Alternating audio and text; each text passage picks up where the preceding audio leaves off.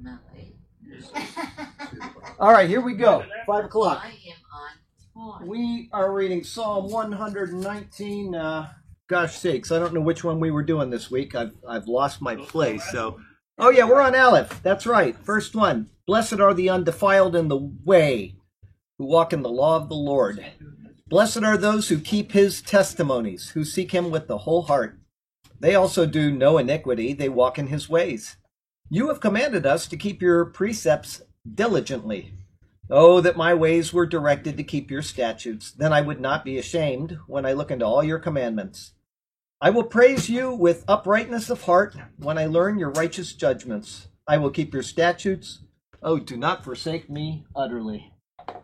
Let's see here. We got that, and then we have, we're going to be in 2 Corinthians chapter 5 today, but before we get into that, we'll have to read a couple things. We got our list of people that have asked for people that are unsaved in their families, and I got the list in front of me, and I'm not going to read it, but we want to remember each one of them in prayer just collectively, and I pull it out from time to time during the week if I have time and look at it. And then we have a couple of prayer requests. Jim's father-in-law is beginning to hurt himself. We talked about him a week ago. He is kind of having some delusions, and he's struggling with life in general. He's an older gentleman, and he's beginning to hurt himself. So they've asked for prayers about that.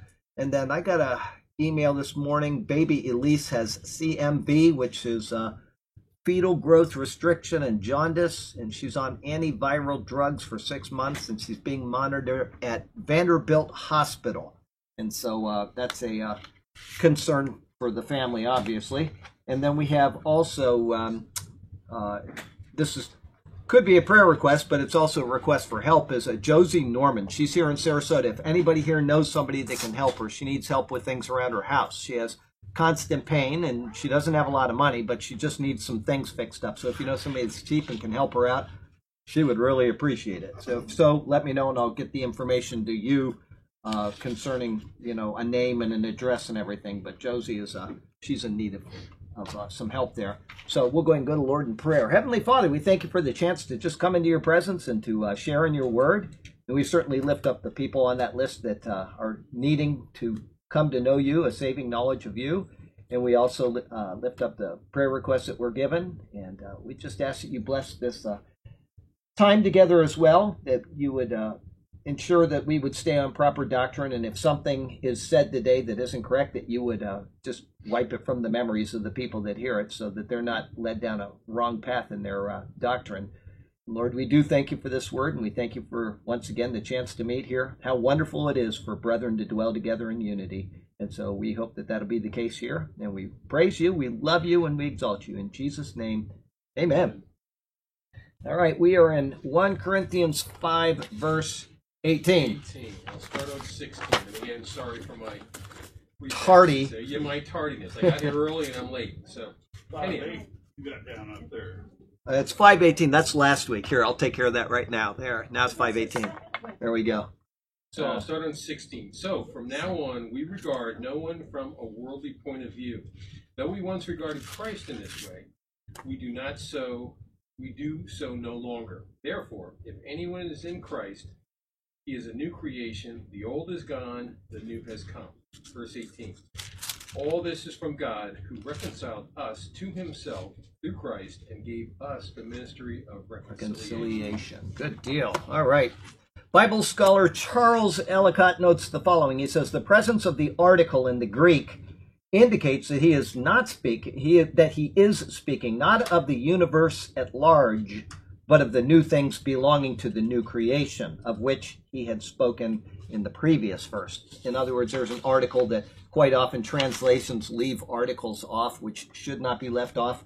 But there you go with that. In other words, this verse cannot be used for the doctrine of universal salvation, as if God has reconciled all things in the absolute sense. It is referring to all things that he has, in fact, reconciled, which were mentioned in the previous verse. It's like saying that all Israel will be saved, and that people take that and they say all Jews are going to be saved because of that. It has nothing to do with it. It's out of the context, etc.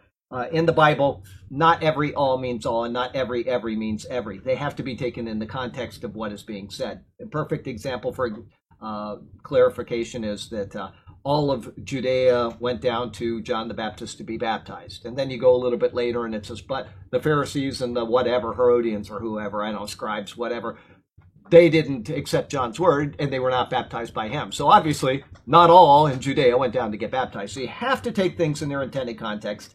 You cannot use this verse and a lot of other verses that people love to use for the doctrine of universal salvation. It's a mishandling and it's a poor handling of Scripture to begin with, but there you go with that. So it's referring to all things that he is in fact reconciled, which were mentioned in the previous verse. Okay, it is in this sense that God has reconciled us to himself through Jesus Christ.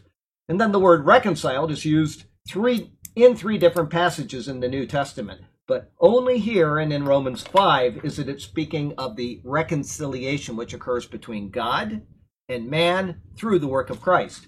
He says this in Romans chapter 5. Hang on a sec here. 5 verse 10. For when we were enemies, we were reconciled to God through the death of his Son. Much more, having been reconciled, we shall be saved by his life.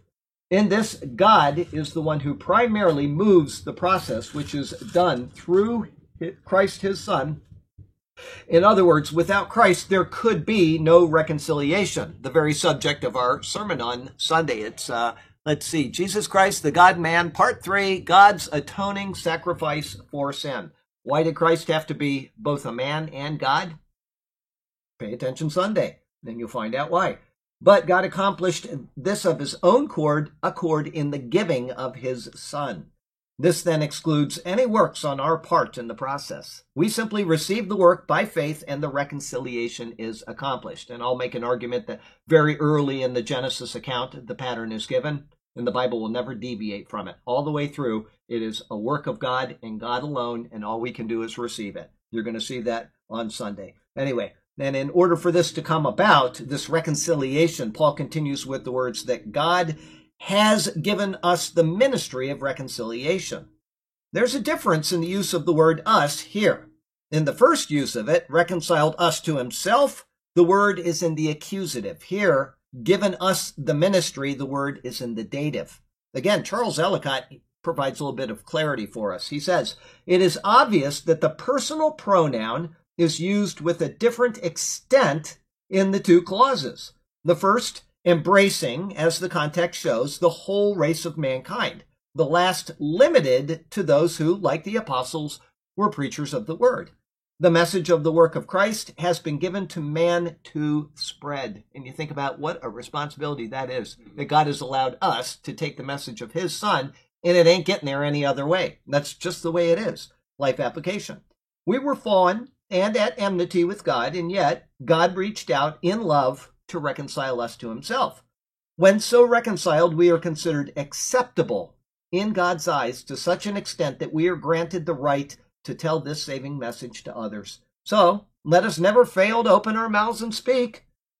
God has offered to this world the chance to go from condemned to saved, if we will but open our mouths and share the good news. Or if you're not very eloquent like me, take a tract and hand it out and just hand it. I'd like you to read this. Maybe it'll change your life. Never know. That was very humble of you to say. Yeah, no, it's very true of me. I understand. I'm the one that edits my videos on Sunday. I know. Yeah, there you go. I've seen you evangelize. You do well. Okay, 19. That God was reconciling the world to himself in Christ, not counting men's sins against them. And he has committed to us the message of reconciliation.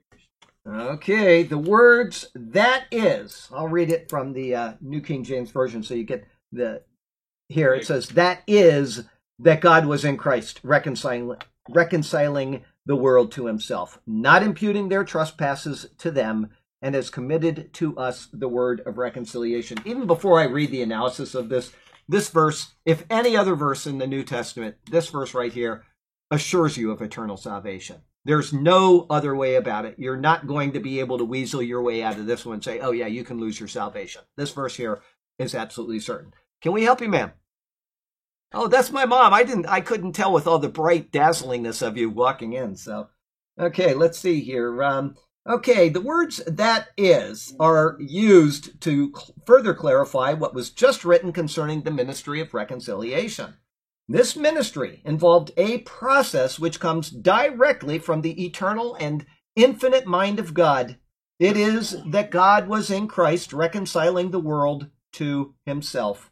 Concerning the words "was" and "reconciling," Vincent's Word Studies notes that these words are to be construed together.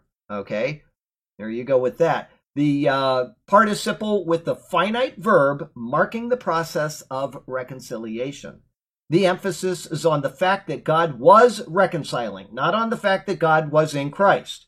God was all through and behind the process of reconciliation. The primary reference of the statement is, no doubt, to God's reconciling manifestation in the incarnation and death of Christ. Yet, as a fact, it includes much more. God was engaged in reconciling the world from the very beginning, and that in Christ. Everything is involved in it.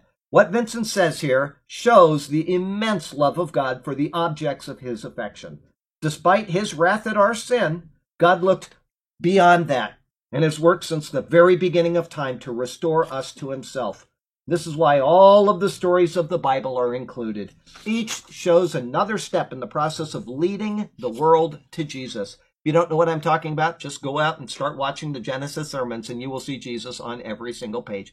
Everything God includes in there. Why did he say this obscure story that doesn't seem to have any relevance to anything in the surrounding stories? You wonder, why did he throw that in there? It's because he wants us to see Jesus in it.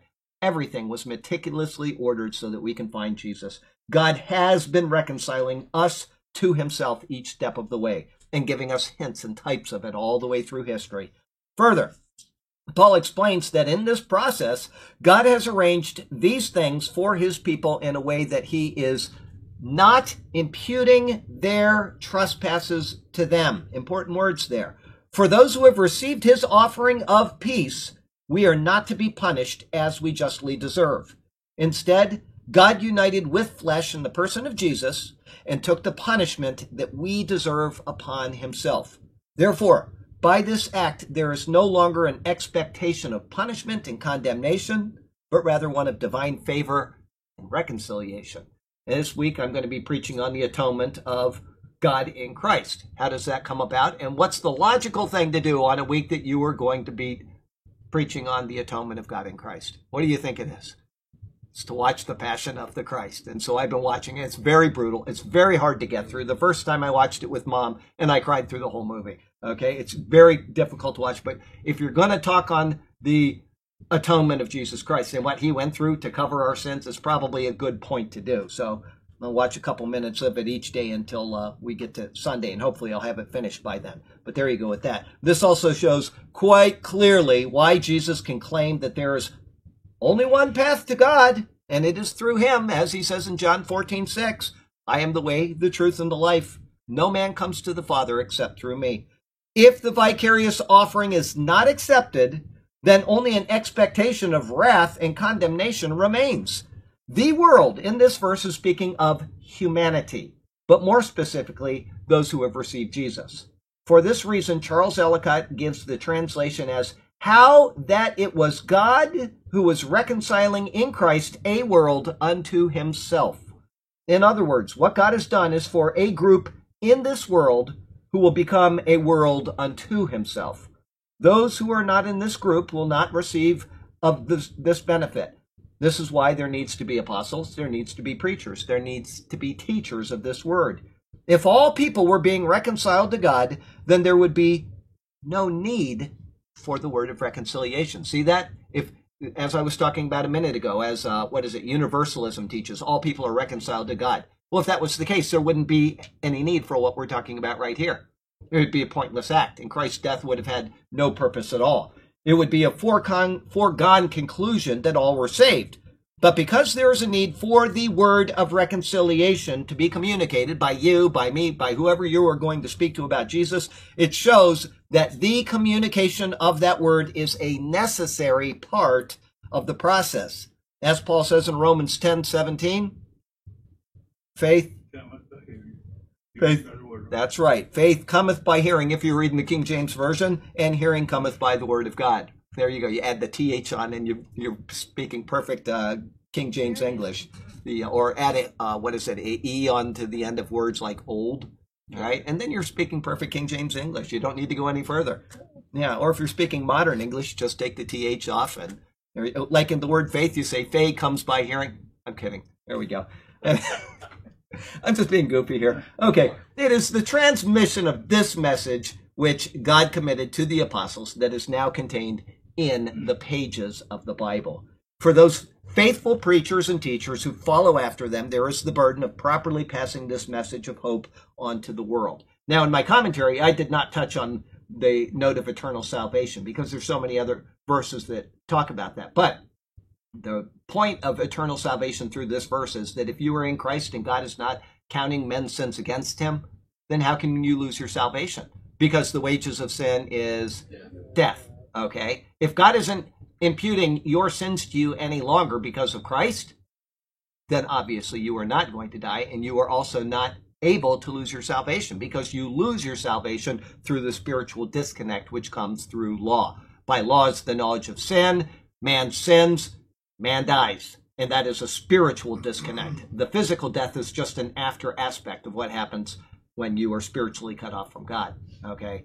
And so if logically God is not imputing your sins to you because of Christ Jesus, then logically you cannot lose your salvation. It is impossible. That would also imply that God cannot see. Yeah, that's right. What's going to happen. Yeah. It's like, okay, God made a mistake. Right. Exactly. He can't see what's going on. He can't see the future, and therefore he'd take away your salvation at one point or another, which is exactly what Wesleyan Arminianism would teach, is that God is changing, his decrees are changing, or God doesn't know the end from the beginning. One way or another, it's a failed system of theology. Life application: if you are feeling weighed down by the troubles of the world, just take time to contemplate the message found in today's verse. God has been working on a plan since the very beginning of time in order to reconcile you to himself. That plan included the ministry, suffering, and death of Christ. If God went through all of that for you, then your time of trial has a purpose and a plan, and it will have an end as well. Be of good cheer and stand strong in your faith in Christ. Now, I'd like to say right now that I forgot this. It was so on my mind that I skipped it when I was looking at my notes, is that I saw Freda today. Okay? Freda, who attended the classes when she could, and if you remember, she's the girl that always left early because she couldn't drive in the dark. But she is in a home. Okay, she was in hospice for a week and she did not die, and so they sent her to a wonderful home off of Bay of Vista. It's an assisted living facility, and I got their card because it is the single nicest ALF that I have ever seen. It is beautiful. You lay in a bed and you look out at a whole garden, and there's fruit trees and flowers. It is really beautiful. So, and it's run by right in the Mennonite area of Sarasota. But she asked that nobody go visit her. She will email if she feels like she can have visitors. She will let you know, or she'll let me know and I'll let you know. But right now she doesn't want any visitors. She's 2 weeks. She hasn't slept. She's just really struggling just to even go. And so just we'll keep her in our prayers as well. She's really being positive in the Lord. I got to tell you, for all the pain and trouble that she is going through, and she's very thin. She's extremely thin. So she just doesn't have any strength to see anybody. So she asked, just keep her in your prayers and just hold off on visiting her. So before we go on. Yes, before we go on. Did not Job say salvation is of the Lord? Job said salvation of the Lord. That's Jonah 2 verse 9. And David said in the 51st Psalm, says, restore to me the joy of my salvation. No, thy salvation. Yes, your salvation. That's right. That's exactly right. That's not salvation. So salvation is of the Lord. We're not totally saved yet until he comes and we're changed. Well, that's true, but in God's mind we're saved. It's done. It's an eternal decree, and his decrees do not change, and that's why it says in the past tense, we are saved, we are justified, we are glorified in Christ. It's all past tense because it is a done deal. God's decrees do not change. Yep. Yeah. Confusion. We are saved guaranteed. 100%. At the time, but then at the last judgment. We're not going to the last judgment. We're not going to the last judgment. There is the judgment seat of Christ where believers will go to. There's the great white throne where all others will go to, and they will be judged. Okay, but we are not going to be at that judgment. We will be there as spectators, I'm sure, but we're not going to be judged by them. Okay, we are I'm not judged. sure I want to see that. Yeah, well, you know, whatever. I mean, whatever God has planned, whether we're there or not, is irrelevant. I mean, to us, you know, one way or another, whether we're there watching or whether we're not, that is irrelevant. It's just that we will not be a part of that judgment. We have gone from death to life. The only judgment we will have will be at the bema seat of Christ. We will stand before him for rewards and losses. That's 1 Corinthians 3 and 2 Corinthians 5. Yes, that's correct. So, as a matter of fact, it was just 2 Corinthians 5. We just went through that a week ago. Where was that? Yes, verse 10, for we must all appear before the judgment seat of Christ, speaking of believers, that each one may receive the things done in the body according to what he has done, whether good or bad. So that isn't something we need to worry about. And also, the people that are martyred during the tribulation period will not go to the great white throne. It says that they will be resurrected at the end of that period, and the second death has no power over them. So those people also will never have to go to the great white throne. All right. So there's different judgments in the Bible, but our judgment for salvation and condemnation was at the cross of Christ. That's where it happened. And at that point, if you have received that during your life, before your last breath, then you are done. That judgment is behind you forever. You'll have a different type of judgment after you or when you face the Lord. So there you go. 8:19. We just did that. Oh, we did. No, we didn't. We did 18. So we did 19. Not counting their, not imputing their Their sins against them. Where are we? 20. You were in 19, now we're in 20. We'll do it again if you Read want. everything but the commentary on 19 before you go.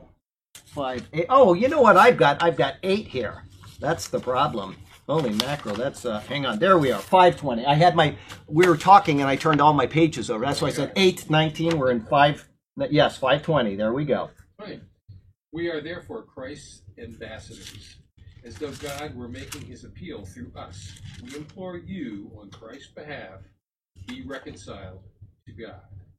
There you go. Good, yeah, be reconciled to God. In the previous 2 verses, which were verses 18 and 19, Paul had spoken of the ministry of reconciliation and the word of reconciliation. Now he combines those thoughts into this verse. He begins with now then. The Greek for this word is hyper, and it is usually best translated for the betterment or advantage of. For example, focusing on benefit. Okay, in other words, and that's Vincent's Word Studies commentary. In other words, because of the ministry which we have been given, we now relay the following, which is for your benefit. That would be the intent of what Paul is saying. With that understood, he says that we are ambassadors for Christ. The word translated as ambassadors is used only twice in the New Testament. It's used here and in Ephesians 6, verse 20.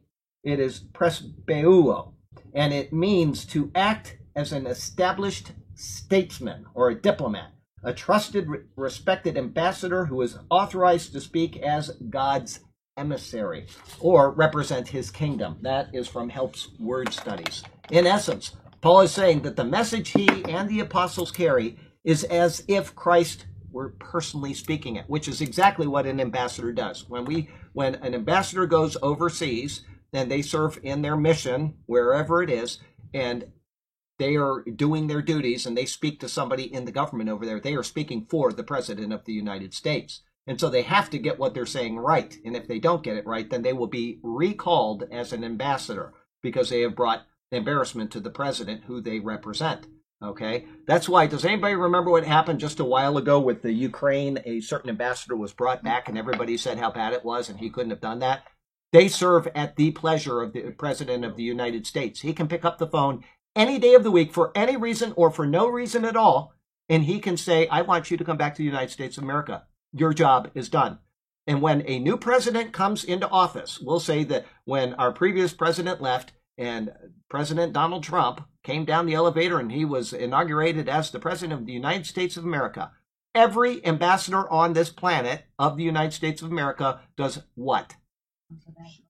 They don't come back home. They submit a letter of resignation saying that I resign my ambassadorship and I am now at your pleasure to remain. You can reappoint me or I will come back. So it has nothing to do with anything you have heard in the news. And that's the same thing that we have right here with the ambassadors of Christ. You were speaking on behalf of God as if you were representing Christ personally. And that's what the apostles did. They were ambassadors for Christ, and he could recall them for any reason at any time at his will. Okay? This is the job of an ambassador. They are to convey the desire and intent of the one they represent, speaking in the stead of the one who appointed them.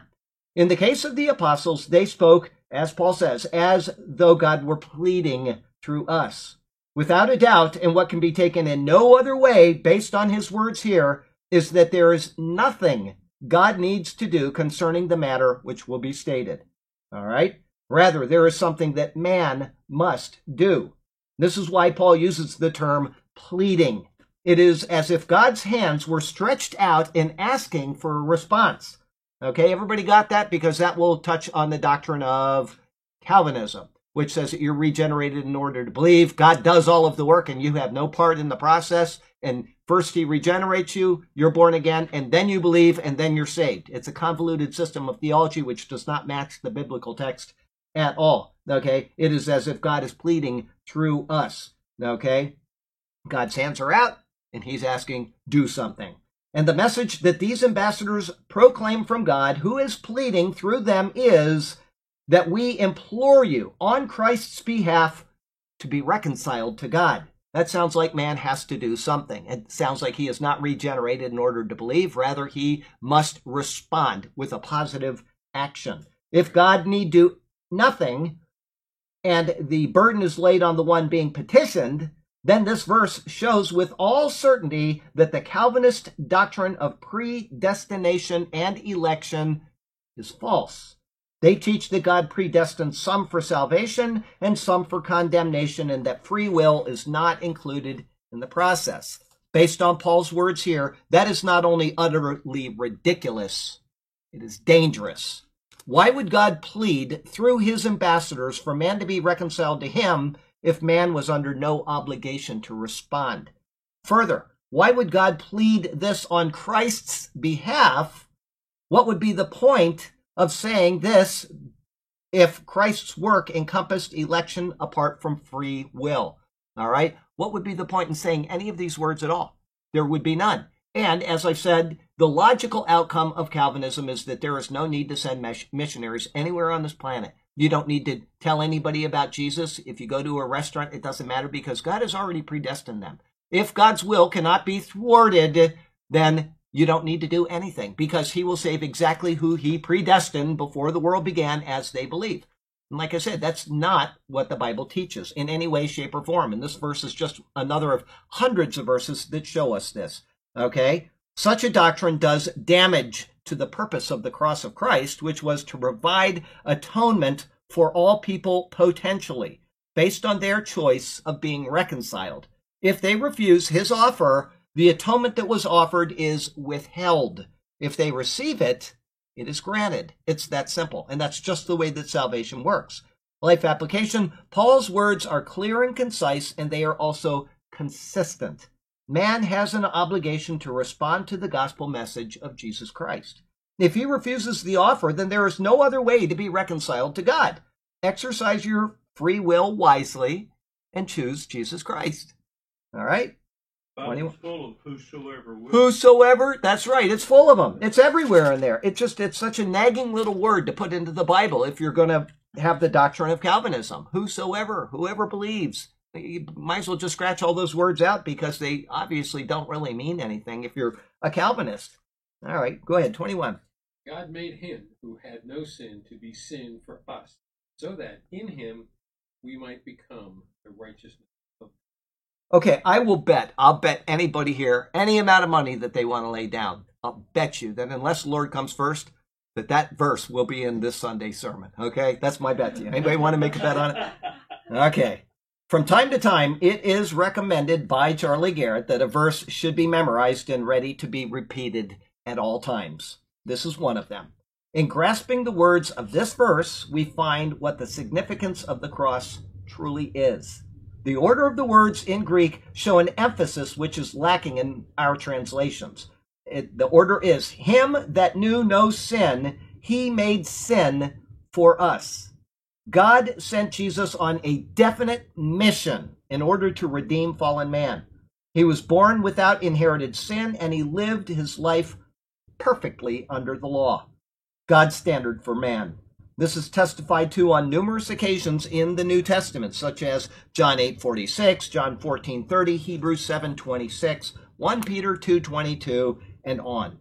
In being perfect and sinless, Jesus was thus qualified to become a human sacrifice of atonement for those who otherwise had no hope. Once again, we're going to talk about the process of atonement all the way through on Sunday, from beginning to end. You're going to hear it. I hope that it'll help you package it up a little bit more firmly in your mind. All right. It's important to note that the words "to be" are inserted by the translators, but are not in the Greek. Instead, it says, he has, in parentheses, he made him sin. Does this merely mean a sin offering? Or does it literally mean he was made sin? The answer is to be found in the Old Testament sacrificial system. An innocent animal was brought before the Lord, and the offender laid his hands on it and confessed over the animal. In this act, the sin was transferred to the animal. Thus, the animal became not just the sin offering, but the sin itself. The transfer was made in accordance with the law, and therefore God viewed the offender as having been purified, and the animal as being sin-filled. The sin offering does not mean that the sin was offered to God, but that the animal, which the sin was to be killed, because the wages of sin is death. The life of the offender, the recipient of the transfer, was offered in order to remove the sin. You have to go back to watch all of the Leviticus sermons of the sacrificial system to understand this. You go through there, and one sin offering, the blood is taken in one way. Another sin offering, the blood is taken in another way. Another sin offering is taken all the way in to, it's sprinkled all the way in the holy place, okay? And then once a year, it goes into the most holy place. And then you have one offering, which is actually, the blood is burned with the offering. It's the only sacrifice in the Old Testament which does that, which is begins with R and ends with R and has Ed Heifer in the middle. Anybody? The red heifer. Okay. The blood is, why was the blood in that offering? Why did that happen? This is what's being pictured. And you have to go through every one of those offerings, and you have to think about them. Why did God do this? What was the purpose of it? Why did he have these people eat sin offerings? Okay, the congregation does something and the priests eat the sin offering, the flesh of the sin offering. Why did they do that? They were the eaters of the sin. Okay, it was symbolic of the sin being taken away from the congregation. Okay, and that's what happened. I'll take you there just so you can see this. This is during their ordination.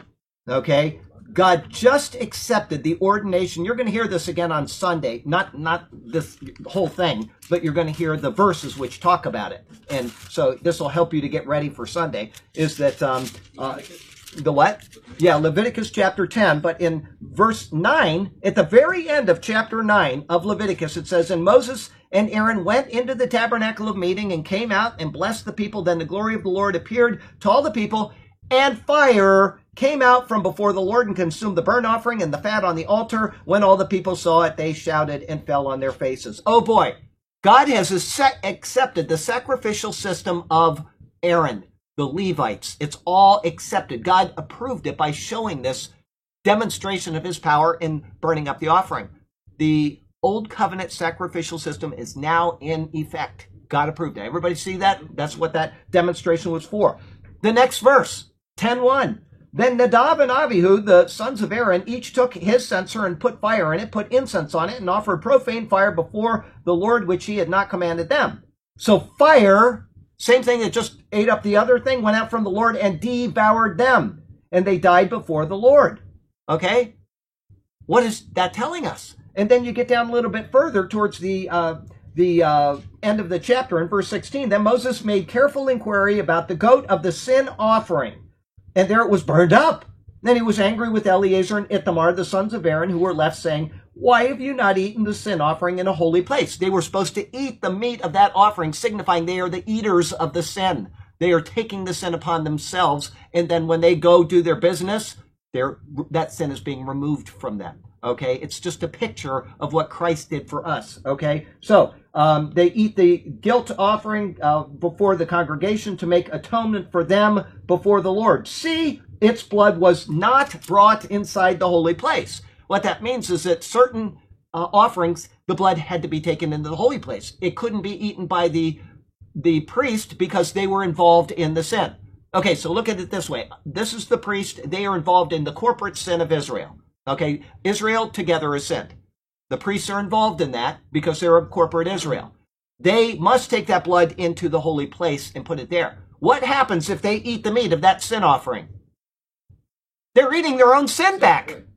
It's picturing the sin coming back to them. So that would be wholly burnt up before the Lord to get rid of the sin. Nobody would eat their own sin offering. That's why the person that put their hand on that animal and confessed it did not partake of that animal. They wanted it away from them. If they ate of that animal, like you did with the fellowship offering, you'd be re-eating your own sin. But the priest was the sin eater. They ate the sin and disposed of it for the people. But when the priest was involved, then something else had to happen, and they could not eat that offering. So that will get you ready for Sunday on that. But that is what we're seeing here. They consumed the sin. The sin became a part of them in essence. Okay, not in reality, I would say, because the blood of bulls and goats can never take away sin, but it's picturing what Christ did for us, okay? So we'll go back. I'll read that again. For this reason, the sin offering was to be wholly burnt. Let me go back and just read this. An innocent animal was brought before the Lord, and the offender laid his hands on it and confessed over the animal. In this act, the sin was transferred to the animal. Thus, the animal became not just the sin offering, but the sin itself. The transfer was made in accordance with the law, and therefore God viewed the offender as having been purified and the animal as being sin-filled. Hence, the priests are going to go eat it. The sin offering does not mean that the sin was offered to God, but that the animal, which was the sin, was to be killed because the wages of sin is death. The life of the offender, the person that brought his sin offering, the recipient of the transfer, was offered in order to remove the sin. Okay, for this reason, the sin offering was to be wholly burnt. None of it was to be eaten. If the sin offering was consumed, it would, in essence, be taking in again of the sin which was transferred to the animal. Okay, however, the book of Hebrews shows that this was only a picture of faith in the greater work of Jesus Christ, the Lord, because it is not possible that the blood of bulls and goats could take away sins. These Old Testament sacrifices only looked forward to Christ and what he would do. And this is exactly what Christ did for them, looking forward, and for us, looking backward on the cross. God sent him on this mission, perfect, pure, and spotless. He went to the cross bearing our sin in himself. The transfer is from the offender to the innocent, and so he literally became sin. As the wages of sin is death, then he had to die in order for the sin which was transferred to him to be removed. If he didn't die, then the sin would have remained somewhere. But it didn't. He died and the sin was expiated. It was taken away. Okay? But something more incredible occurred. Because he had no sin of his own. He did not die in sin, but for sin. Without his own sin, it was not possible for him to remain dead. That is found in Acts 2:24. I imagine you hear that again on Sunday as well. Thus, he rose from the dead. He died for sin, not in sin. He died for your sin, my sin, all of the sin of the world, but he did not have his own sin, and so death couldn't hold him. So he died and the sin is gone. Another picture of eternal salvation right there, if you think about it. Okay, your sin you have committed, and you've received Jesus, was put on him. It doesn't say your sin until the moment you receive Jesus. It's your sin, your life of sin. It's not something that my life I have to keep having this offering for sin every day. Maybe Catholicism teaches that, but that's not what the Bible teaches. Our sin is gone in Christ, past, present, and future. Okay, if he died with our sin, past, present, and future, then that means, as it said in the previous verse, God is not imputing sin to us. Okay, does everybody see that? You can't lose your salvation. I don't care what you do, but you will lose your rewards, and you could lose your life in the process. If you do something really dumb in this life, which is contrary, one, to the law of the nation, and two, contrary to the law of God, you will suffer for it. There's no doubt about it. That's just the way that things work. But you cannot lose your salvation because Christ has taken it away, and he died with your sin, and he came out of the grave without it. Your sin remains down there. He came out of the grave. That was 2,000 years ago. So Yes. He died for all sin. That's right. The sin that I had before I believed in God, and any sin that happened after I believed in God, was all future. It's all figured when he in. did it. So All it's sin like- is figured into there. Right. Still confusion. Where were the book of life? Where was Book of Life is a completely different subject, and it would take way too long to go Okay. through that. Way too long.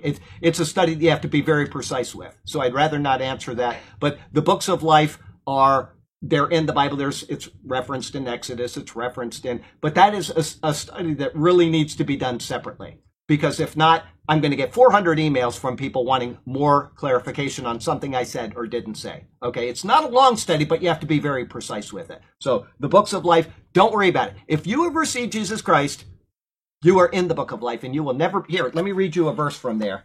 Let me take you there. At least this will give you something to consider. It's from the book of Revelation. It's probably Revelation 2, maybe Revelation 3, but give me just a second to find this, and this will pacify your curiosity, at least about that. Let's see here. I'll give him a stone, and it says, here what the, okay, hang on, receive from my Father. Here it is, right here, garments. Yeah, right here, 3, 5. I'll go to 4. You have a few names in Sardis who have not defiled their garments, and they shall walk with me in white, for they are worthy. He's speaking to a church that is a crummy church, and he says, yeah, there are some of you who are in Sardis who have not soiled your garments. Okay, you'll walk with me dressed in white. What does that tell you? That there are good people even in bad churches. Okay, so when people go saying all Catholics are going to hell or all Baptists are going, it's stupid. Never Don't say you? all. Yeah, you know what? Never say all. There are people that are good people in bad churches. It may be the only church in town. It may be that their theology isn't very great, but they just want to go fellowship with people. Don't be a point finger at an entire congregation of people just because it's an entire congregation of people. I guarantee you that there are probably some people in this congregation right now that are not as good as they think they are. But as long as they've called on Jesus, they are saved. Okay? Everybody got that? Just take away the generalities and get to the specifics. So verse 4 again. You have a few names in Sardis who have not defiled their garments, and they shall walk with me in white, for they are worthy. He who overcomes shall be clothed in white garments, and I will not blot out his name from the book of life. That should answer at least that question of you. You're in the book of life, and he will not blot it out. And how do you overcome? John says it. 1 John 5:4. Go ahead. 1 John 5, I'll get it. If you don't have it memorized, I'll read it to you. But 1 John 5:4, he says, that's probably what I'm looking. Yes, whatever is born of God overcomes the world. That's exactly right. That's the verse I was going to cite, but not right, just from the top of my head. And this is the victory that has overcome the world, our faith. Christ has done the work. We exercise faith. And when that happens, you have overcome, past, done, and he will never blot you out of the book of life. That's sufficient for the book of life for now. But getting into all of the nuances of it, you have to be precise, or like I said, I'm just going to have 400 emails on it, and it would just be, I'd be responding all day long on something that can be done in just a study all by itself. But Read 5 too. what's that? You read 4. Read Well, 5. go ahead and read it, because I've already closed that. Who's the one who overcomes the world? But he who believes that Jesus is the Son of God. That's exactly right. Okay. He is who believes that Jesus is the Son of God, which goes back to what we talked about last week. Jesus Christ, the God-man, part 2, his deity. Okay? The Son of God means that he is God, because everything does what? After its own kind.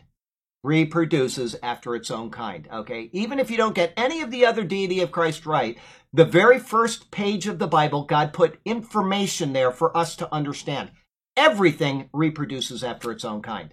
If Mary was a human being and Jesus was born of Mary, then Jesus is what?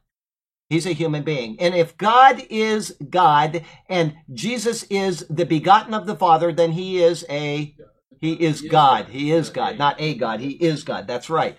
Okay, so everything reproduces after its own kind. He is the God-man. He put that on the first page of the Bible so we wouldn't make that error. And then he gave us a billion other confirmations of the deity of Christ. If you're confused about that, go watch last week's sermon and it'll help you through that. It's very clear that Jesus is God and that he is man and that the two do not overlap and yet they never separate. Okay, it's the hypostatic union, two natures which are forever united without any overlap but without any separation.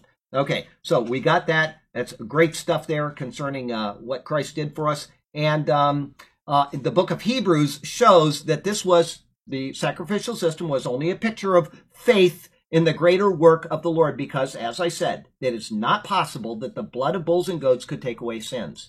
The Old Testament sacrifices only look forward to the work of Christ. And this is exactly what Christ did for them. As I said, looking forward for them, looking backward for us. As Jim noted, it's been 2,000 years, and the same salvation applies, and it will apply to anybody that comes after us if the Lord doesn't come for us. Okay? So, salvation is eternal. God sent Christ on this mission, perfect, pure, and spotless. He went to the cross bearing sin, our sin. The transfer is from the offender to the innocent, and so he literally became sin. Okay? Therefore, go down a little bit. Sin was judged in him. Our sin, once such a judgment is rendered, it can never be made again. And so an exchange was made at the cross. God made him sin for us that we might become the righteousness of God in him. All right? As our sin has been judged, then there is only righteousness left. Once again, that's another argument. Within 2 verses, we've gone through at least 3 arguments for eternal salvation. Our sin is gone. There's only the righteousness of God. We cannot lose our salvation. Okay? In God's eyes, our sin, past, present, and future, has been judged. Not might be judged or will be judged. It has been judged from the moment that you call on Christ. Once again, go back to Romans. You have been justified. You have been glorified. God's decrees are unconditional. They are eternal in nature, and they cannot be changed. All right? Without any sin, we have become the righteousness of God in Christ, and this concept is spoken of here is similar to that which is found in Galatians chapter 3, where he says in verse 13, Christ has redeemed us from the curse of the law, having become a curse for us. For it is written, cursed is everyone who hangs on a tree. Okay? You will hear that, I guarantee you, again, if you stick out the Deuteronomy sermons, you will hear that in Deuteronomy chapter 1, the opening verses of Deuteronomy. I think the first 2 or 3 verses done in the first sermon, but I will use that verse that we just talked about again in our opening commentary on the book of Deuteronomy. Deuteronomy is an exceptional book, and I happen to be going through it right now in my audio Bible, but I got to tell you something. It is a marvelous book. But if you get stuck in Deuteronomy, as people do, and you think that you have to observe the law of Moses, then Deuteronomy should probably be explained to you a little bit better. Like all of the law of Moses, from Genesis through Deuteronomy, it is pointing to Christ. It is pointing to his fulfillment of that law, not our need to observe it. Okay, that's a really important point for people to understand. And here's a perfect example, which we have mentioned at least 20 times in the book of Numbers. Somebody answer this to me. The law is represented by who? Moses. Okay, and where did Moses die? Outside of the land of promise. It's a picture that the law cannot come into the inheritance, and those who are of the law cannot come into the inheritance. It is only by faith that you will enter the inheritance. They did not have faith when they were down at the south of Israel. The Lord said, go on up and take the land, and they sent the spies. They spied out the land. The spies came back with the bad report. The people says, oh, we're never going to be able to do that. They had no faith in God. And he said, okay, you're all going to die in the wilderness. And that's Israel, 2,000 years now, in the wilderness, dying because they did not have faith in Jesus Christ.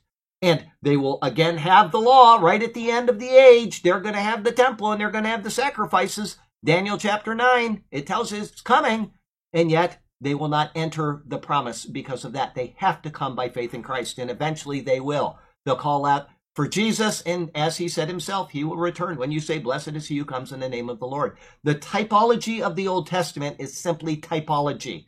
It's to show us that the law is ineffective in bringing you or me or any person on this planet into glory. Faith is the only thing that will do that. The law stood against us, and it testified to our sinful state. But Christ, who fulfilled the law, condemned that sin through his marvelous work. Again, Paul speaks of this in Romans chapter 8, where he says, I've got a pen page there. Let's see here. Romans chapter 8 and verse 3, he says, for what the law could not do, in that it was weak through the flesh, God did by sending his own Son in the likeness of sinful flesh. On account of sin, he condemned sin in the flesh. Just keep thinking of the sacrificial system and all of the types and pictures of these animals. Tens of thousands of animals, hundreds of thousands of animals being brought down to the temple, people putting their hands on it, confessing all the stupid and wicked things they've done, the animal dying. It all looked forward to Christ, every single bit of it. And if they really believed God is taking my sin and he's allowing my sin to be put on that animal, then they were not observing the law so much as they were observing faith in the Christ to come. That's what they were doing. They were being saved by faith, but it was faith under the law, okay? The law cannot save anybody. Only faith can save them. Only faith and nothing else. Yes. No sacrifices today. The sacrifice is done. He is the sacrifice. But they don't sacrifice. No, that's right. So But you know what? They have to come up with all kinds of things, and they have that in their Talmud and the Mishnah, and they have mitzvot, they do good deeds of righteousness and blah, blah, blah, and that's supposed to get them to heaven. And there is no salvation, and there is no security in that salvation that they think they might have at all. Zero. Okay, but you're right. They're not doing it today, and they think that they're somehow right before God because they are circumcised. We're the people of God. Now, we talked about that either in last week's sermon or the week before. People all over the world are circumcised. It's not just Jews. Circumcision means absolutely diddly without faith. That's the circumcision, Genesis 17, came after the faith, which was Genesis 15, verse 6. That's right. So people need to understand that the circumcision was not something that said, okay, I'm justified because of my circumcision. It was simply a picture of Christ to come. And when the picture was fulfilled in Christ, circumcision is unnecessary. That's why Paul argues against it all the way through the book of Galatians. Thank you. Okay, so the Romans 8:3 we just read. This righteousness of God that we just read about in Romans 8, okay, is something that we cannot do without if we are to be reconciled to him. Either we possess it or we can never enter into his presence. And because none of us has a righteousness of our own, then nobody can enter into God's presence without the righteousness of Christ. Nobody can do it. As Charles Ellicott notes, the righteousness of God, as in Romans 3:21 and 22, expresses not simply the righteousness which he gives, nor that which he requires, though neither of these meanings is excluded, but rather that which belongs to him as his essential attribute.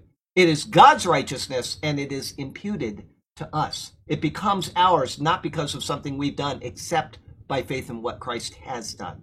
Only the faith in what Christ has done allows us to have that attribute imputed to us. As incredible as it seems, Christ Jesus was seen as our sin there on Calvary's cross. At the same time, we were and are even now viewed, this is what's incredible, as Christ's perfection. When God looks at us, he does not look at the sins that we commit. He looks at Christ's perfection. That's what he sees, because if he saw our sins, he wouldn't see us at all. He only sees the covering of Christ. As I said again, God's atoning sacrifice for sin. The word is kafar in Hebrew. Kafar means a covering. That's all it means, a covering. And we'll talk about that when we get to there on Sunday. All right, God sees Christ. He doesn't see us, okay? In what we've done, I'm saying. He sees Christ and his imputed righteousness. That is the thing that is amazing about what Jesus did. Because of his work, We take on a new nature in God's eyes. All right? That's why the term in Christ. Oh, right. In Christ. Paul uses it, 5,000 times, 10,000, million times? I don't know. They all use it because it is a term which signifies our position. We are in Christ, and so God sees Christ. All right? If we weren't in Christ, then God would see us, and then he would see our sinful nature as it really is. Okay, everybody got that? That is the covering. Christ, life application. Because God views us as sinless, isn't it right that we act as such? I know it's hard, and we all do something wrong from time to time, or every minute if you're Charlie Garrett, but we can at least try our best to live as if we are really in Christ. The cost of our life was the life of our perfect, sinless Lord. As he died for us, let us endeavor to live for him. 6:1. How about Oh. 1 Corinthians 1:30? What's that? 1:30 of 1 Corinthians. 1 Corinthians 1. We did that already. We've already done 1 Corinthians. Oh, okay. All right. 1 Corinthians 1:30. Hang on. But of him, you are in Christ Jesus, who became for us wisdom from God and righteousness and sanctification and redemption. That as it is written, he who glories, let him glory in the Lord. Oh, that is perfect verse. Beautiful. Thank you, Burke. Okay, 6:1. As God's fellow workers, we urge you not to receive God's grace in vain. Okay. Again, as in 2 Corinthians 5, verse 20, this verse clearly demonstrates the incorrect theology of Calvinism, which excludes free will. One has to read right over such verses, ignoring their intent completely, in order to develop such an unsound systematic theology, which then isn't very systematic. Does everybody understand the term systematic theology? I'm reading the Bible. I am developing a system of theology. And it's not just an easy thing to do. It's not a simple thing. A systematic theology involves all of the disciplines that are found in the Bible. Atonement and justification and expiation and sanctification. Systematic theology covers everything, okay? Or it should, if it's a thorough systematic theology.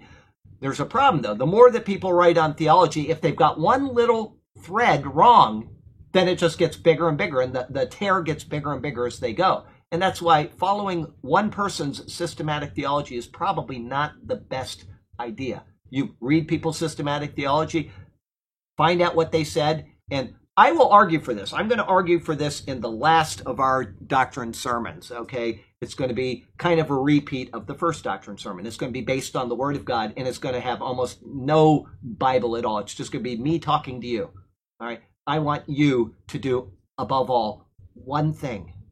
One thing. What is it? Read the Word of God. You don't even have to watch the sermon now because you know the brunt of it. You can just say that to yourself all day and all night, every day and every night, and that is the brunt of that sermon. But I'm going to give you a logical reason for it, okay? Read the Word of God. Because if you don't know the Word of God, and you read somebody's systematic theology who's a really great writer and a very smart person, you're going to believe him without having any basis for believing him. No basis at all. And there are dozens and dozens and dozens and dozens of systematic theologies that you can buy right off of Amazon. And there are hundreds of them beyond that you can find in old bookstores and stuff. People have written systematic theologies. That's what John Calvin did, okay? And you read it and you think, well, he knows I don't have to read the Bible because I'm reading this systematic theology, okay? I'm going to get theology by reading what he knows. What a terrible mistake to make if you don't know the Bible. Because if you don't know the Bible and when they are in error, as they are going to be, as Charlie Garrett certainly is, you will have an error in your theology because of that. If you know your Bible, then you can say, I don't know why I know this, but I know that that is wrong. And you can go and read other commentators on that particular subject or that particular verse or that particular word that may be that important. And you'll say, I know why that guy is wrong now. But if you don't have that basis to at least have the hint, I know something is wrong, he makes a convincing argument, but you're going to be stuck. So please read your Bible. Read your Bible. That's what I would ask above all else, is that you read your Bible. That will help you above everything else that you do. Sitting in this class, I'm so happy people do it. If there's anybody watching online right now, We love you. Anybody watches on YouTube later, that's fine. But read your Bible, because how do you know if I'm right or not? You can't have any basis for it. All right. Prayer that you started off with. The prayer. If I do something, if I Absolutely. If I say something wrong, please wash it from their minds, because I don't want my incorrect theology going through somebody's head and then having them build on that. I just don't want that. It's going to happen, I'm certain. I would never write something intentionally wrong, but, you know, if I believe I'm right, then obviously that's what I'm going to write, even if I'm wrong. That's why you need to know your Bible. You, not me, you need to know your Bible. Okay, so Paul begins the chapter with, we then. He is speaking of himself and the other apostles, as he has even from the first chapter of this epistle. As apostles and as workers together with him, his petition will be made. The words with him are inserted, but they are implied based on the use of the compounded Greek on, meaning with, which is found in the word synergontes. The word synergeo means to work together or to cooperate. Therefore, when compounded with on, it means to work together with. All right? The question some scholars debate is whether him then refers to God or to Christ. The reason for this debate is because with is certainly referring back to verse 5:20, which said, now then, we are ambassadors for Christ, as though God were pleading through us. We implore you on Christ's behalf, be reconciled to God. All right? So we've got this question. Is it God or is it Christ that they're talking about? It's actually a bit of a silly argument for us to argue this. But for the clarity of the matter, we should analyze it. Paul said in this verse that the apostles are ambassadors for Christ. Okay? An ambassador speaks for the one who sent them. However, it is God who is said to plead through the apostles. Therefore, either option is a possibility if one wants to divide Paul's thoughts into two different entities. But if we understand that Christ is God, that's right, then the debate is unnecessary. God is pleading through Christ because Christ is God's revelation of himself. Further, Paul says the same thing concerning God in 1 Corinthians 3, verse 9, where he says, 3 verse 9, for we are God's fellow workers, you are God's field, you are God's building. Okay? Understanding that we, as the church, are living stones in this temple, which is 1 Peter 2, verse 5, unless you believe that there's two gospels, one for the Jews and one for the Gentiles, but there aren't, okay? And that the church is Christ's body, which is Ephesians 1:23. He just said it was God's body, right? God's temple, God's workers, God's this and God's that, okay? But he says in Ephesians that it's Christ's body. Then we can see that these are ultimately one and the same. It is then the apostles together with him who also plead with you not to receive the grace of God in vain.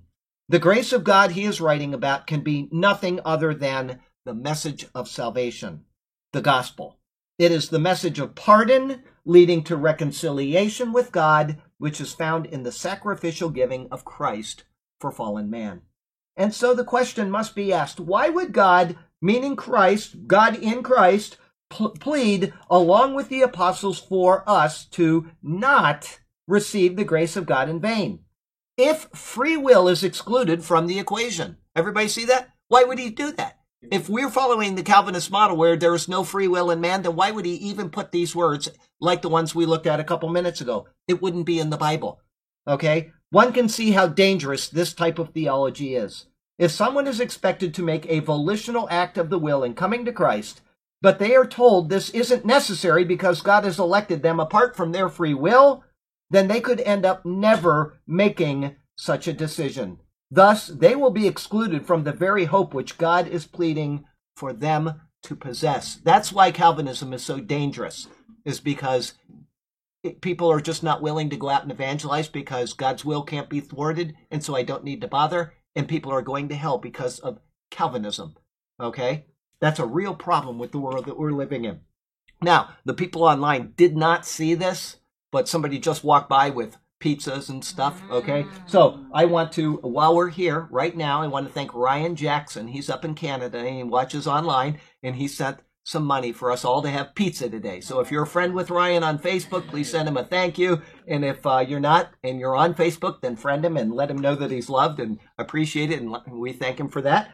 And we'll be having pizza in just a couple minutes. So we'll go through one more verse after I finish this. We'll go to 6:2 and then we'll be done. Life application: if you have never simply received Jesus Christ as your personal Savior, calling on him as Lord, then do so today. The choice is an eternity deciding decision, and the choice is yours. Okay, 6:2. For he said, in the time of my favor, I heard you. In the day of salvation, I helped you. Behold. Oh, sorry, there is more. I tell you, now is the time of God's favor. Now is the day of salvation. I know, it's an offset, and so you think that's the end of the verse, but it's not. So there you go. In verse 1, Paul said that they, meaning the apostles, as workers together with him, also plead with you not to receive the grace of God in vain. Now, to show the importance of calling on Christ at the present moment, whatever that moment may be, he goes to Isaiah 49, verse 8, to demonstrate that even the Old Testament showed that there would be an acceptable time for both Jew and Gentile to reach out and to be saved.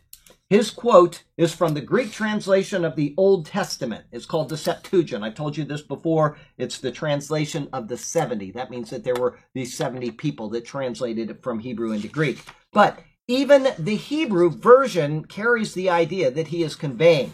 We'll take you to the Hebrew just so you can see. It's Isaiah 49, verse 8. Give me a second to get there. Isaiah 49, verse 8 says, "Thus says the Lord, in an acceptable time I have heard you, and in the day of salvation I have helped you. I will preserve you and give you as a covenant to the people, to restore the earth, to cause them to inherit the desolate heritages." For he says, then, is speaking of the Lord, who is God. As Jesus is one and the same with the Lord of the Old Testament, it is again a note of the surety of the deity of Christ, as was explained back in verse 1. It is he who says, in an acceptable time, I have heard you. There was to be found a time of special grace upon the world. That time came at the advent of Jesus Christ. He, born without original sin, lived under the law perfectly, and gave his life up in exchange for the sin of the world. We talked about that just a couple minutes ago. His resurrection proved that this was so. 50 days later, the Holy Spirit was poured out on all who believed. This is that acceptable time. It is a period of grace where man's sins are not counted against them. As Paul continues, he writes, "And in the day of salvation, I have helped you." Where we cannot help ourselves, Christ stepped in to help us. We already bear Adam's sin and thus stand condemned before God. We cannot traverse time and undo what Adam has done, and so we stand helpless to do anything about our miserable plight. But at the coming of Christ and in the completion of his work, he has helped us. There is now a way of being reconciled to God. But there is something important attached to this that Paul informs us. He says, "Behold, now is the accepted time. Behold, now is the day of salvation." The urgency of his words shows us at least two things. One, there must be an obligation upon us. If not, then there would be no need to worry about God or the apostles pleading for us in this act. And two, pleading for us to act. And two, there is a point when this accepted time will end. That's the important thing that we really need to focus on. Christ's offer is exactly that. It is an offer. It can be accepted and it can be refused. Further, it is not forced upon anyone. No person is, as I've said twice already, regenerated in order to believe. Rather, they are given an offer of peace and they must accept it. The day of salvation, then, is any day that we have. As we only have today, as is explained in Hebrews chapter 1 through 4. Very minutely, he speaks about the word today. If it's a good translation of the Bible, they will capitalize today to have you clue into it. Pay attention because he's making a theological point about the word today. All right? Then we need to understand that today is in fact the day of salvation. There is a day when we will die, or at least become incapable of choosing Jesus. At that point, today is over and our fate is sealed. Paul's words in this verse are a sobering reminder to all that our days are numbered, but that this set number is unknown to us. The first chapter of Proverbs shares the same thought with us. Proverbs 1 verse 24. Let me take you there. Psalms, Proverbs 10, 9, 8, 3, 1, 24. It says there, because I have called and you refused, I have stretched out my hand and no one regarded. Because you disdained all my counsel and would have none of my rebuke, I also will laugh at your calamity and mock when your terror comes. When your terror comes like a storm and your destruction comes like a whirlwind, when distress and anguish come upon you, then they will call on me, but I will not answer. They will seek me diligently, but they will not find me. Before I give my life application, when I tell somebody the gospel, I always try to say this verse right here, behold, today is the day of God's favor. Today is the day of salvation. And then I give them an example that they can remember and think about. Because you hear words and sometimes they don't have any meaning to you beyond the words themselves. And so in order to explain what Paul is saying, I give the same example every time because it's something that everybody today knows about, although kids that are younger are starting to not know about it. But we were all there on September 11th, 2001, right? And we remember seeing the news come on. And there's this building that's on fire because an airplane full of people, by the way, slammed into that building. And every one of those people on that airplane were not there on that airplane to fly into a building. Every one of them was there to go somewhere else, thinking, I'm going to go and have a vacation or I'm going to go on business. And not one of them thought, I'm going to be dead in the next 2 seconds as the plane went through that building. And then after that, you've got the building standing there on fire, and there's people that can't go down below the fire because it's so intense and it's gone through the entire thing. So what are they doing? They're standing at windows.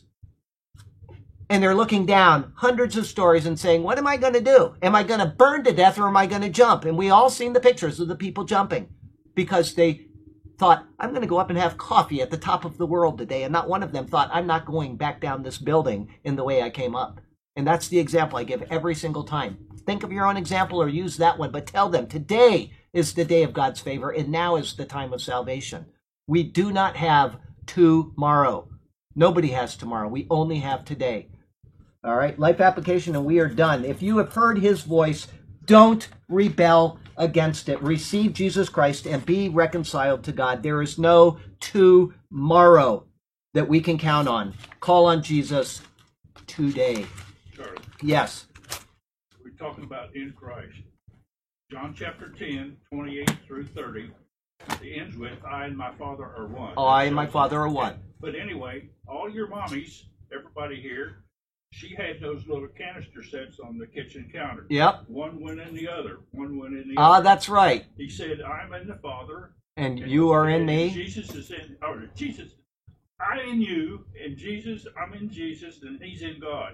Nobody can pluck them out of our That's hands, right. said. Nobody can So take it's them out. like You are those canister you sets are put in them there. That's exact. Very good analogy. Analogy. Wonderful analogy. All right, here we go. Heavenly Father, we thank you so much for the chance to come into your presence and to share in your word and to think on the glory of what Christ has done and the brutality that he suffered so that we could be free from our sins. Lord, we thank you for what you did, and it's something we can not even get our minds around, but we are so thankful to you that you made that avenue possible, and we would ask for wisdom in the people that are listening that may not have called on Jesus, that today they would call on Jesus. And Lord, we thank you for Ryan and the food that he's bought for us today. We ask that you send a super special blessing on his head, and also we ask that you bless the food that we're about to have, and we thank you and we praise you in Jesus' name. Amen. Thank you, Ryan.